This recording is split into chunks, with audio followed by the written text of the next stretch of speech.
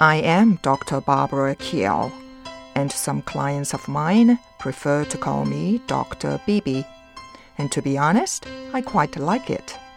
Welcome to my podcast, To Be Honest, a podcast that is born out of mental health advocacy. I believe in the power of intention, and my intention for this podcast is to educate whoever wishes to listen and to make a paradigm shift in how we perceive mental illness.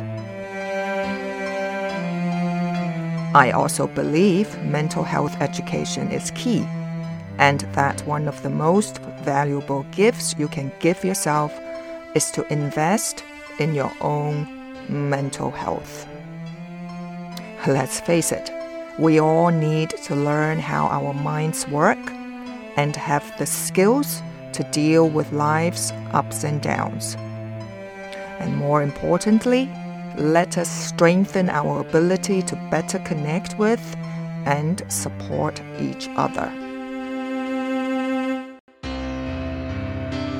Strong, empathetic, nurturing, and caring relationships have the power to prevent everyday challenges from becoming more concerning issues like mental illness. The responsibility to renew focus on your own mental well-being begins now. Let us set the energy of this episode together. You may wish to put your hand on your heart and close your eyes, unless you are driving or operating heavy machinery. So take a deep breath in, and as you exhale, let your thoughts go. Let any tension in your body go. Let your worries go. And let your past go. Now take a moment to plug into the greater energy of the universe. Feel your heart and imagine us all connected in a unified field of divine white light. And know that you are safe. All is well. And so it is. So take another deep breath in. And exhale out loud with a sigh. And when you are ready, slowly open your eyes. Well, welcome to Be Honest. As I was preparing to record part 2 of the essential virtues to pursue, the Queen died.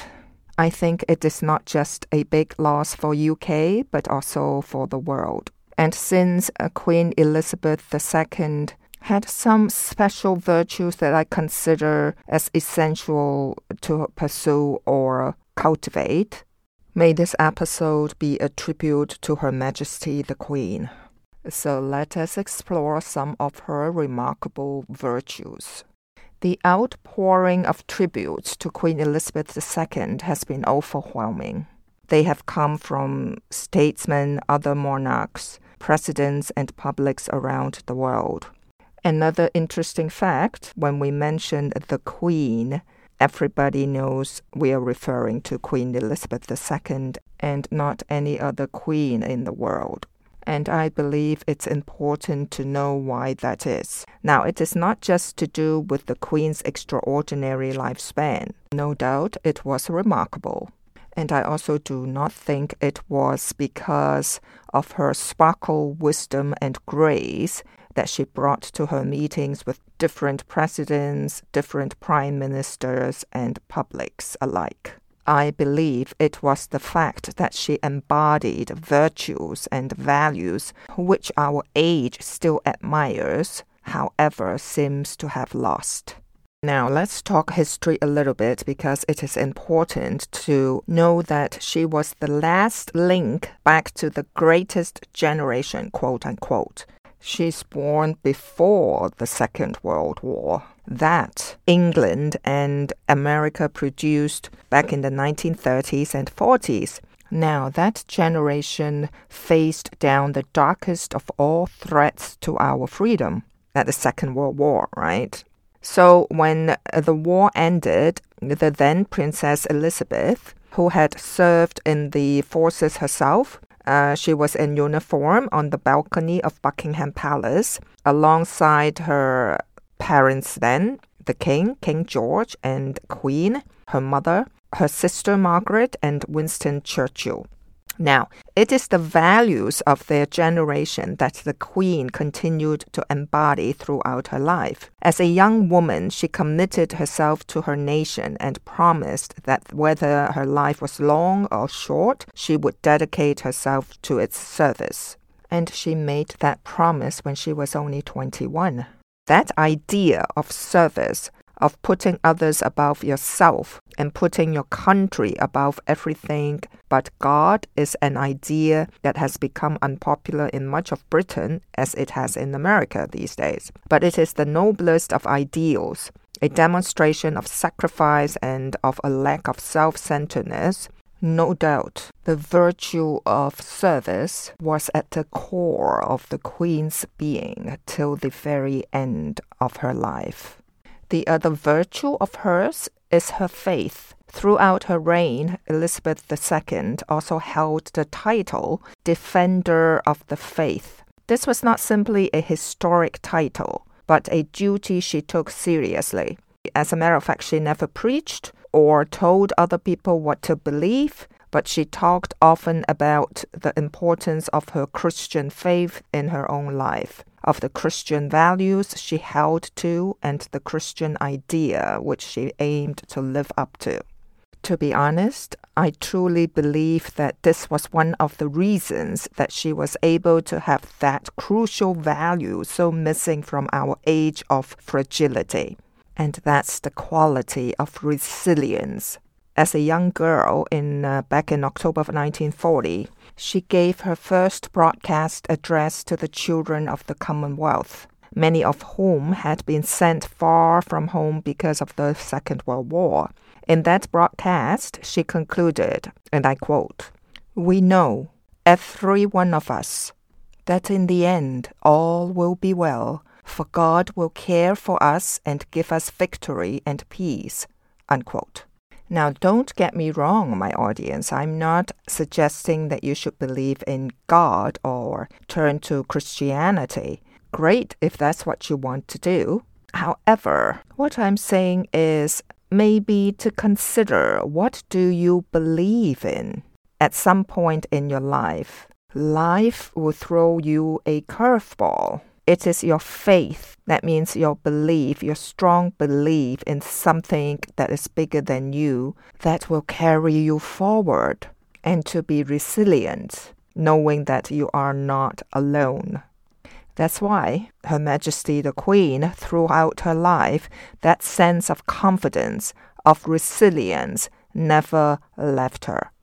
Another virtue of hers was compassion and understanding. She knew what it meant to be empathetic, not the insincere kind so common in our time, but a deep understanding of the tragedies of life that all of us at some point go through. For instance, when the U.S. was mourning after the attacks of 9/11, the Queen sent one of her most heartfelt messages to the people of New York.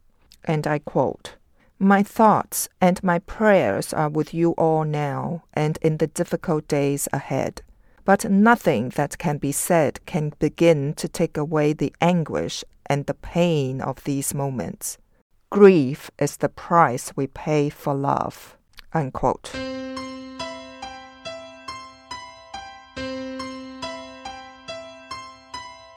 Another special virtue of hers was the ability not just to show courage and resilience herself, but to encourage it in others. That is true leadership.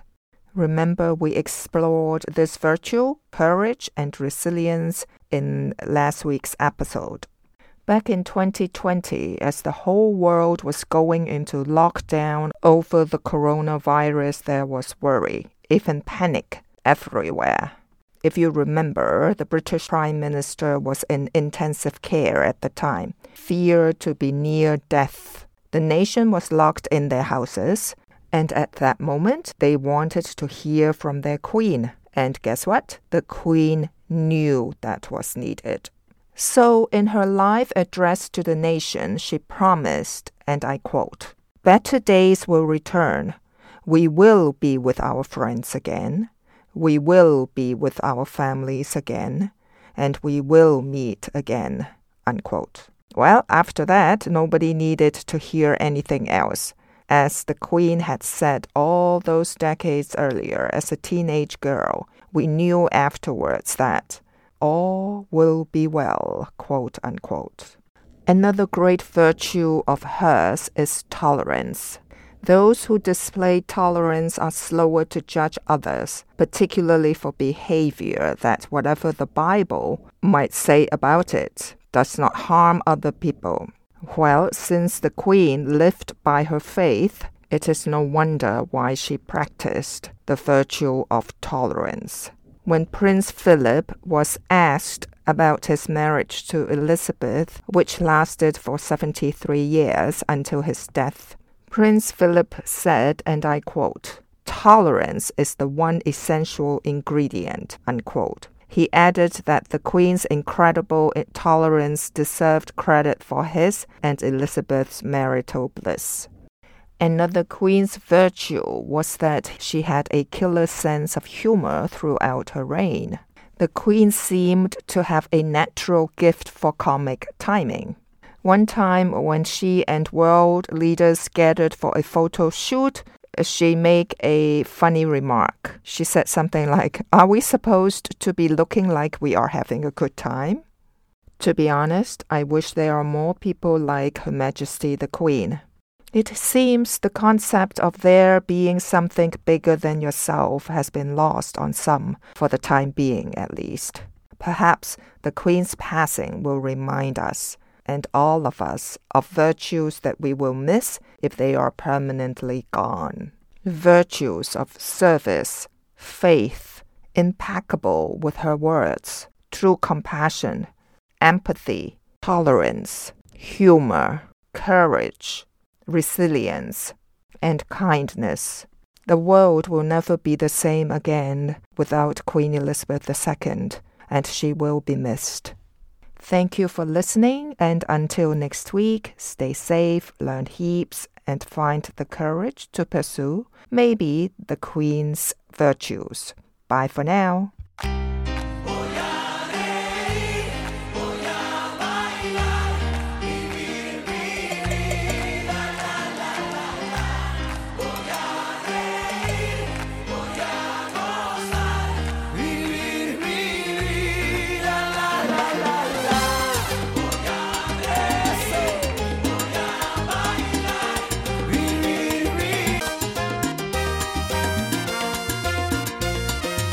You can find this podcast, To Be Honest, on Apple Podcast, Spotify, and my website, www.drbarbarakiao.com, DRBARBARAKIAO.com.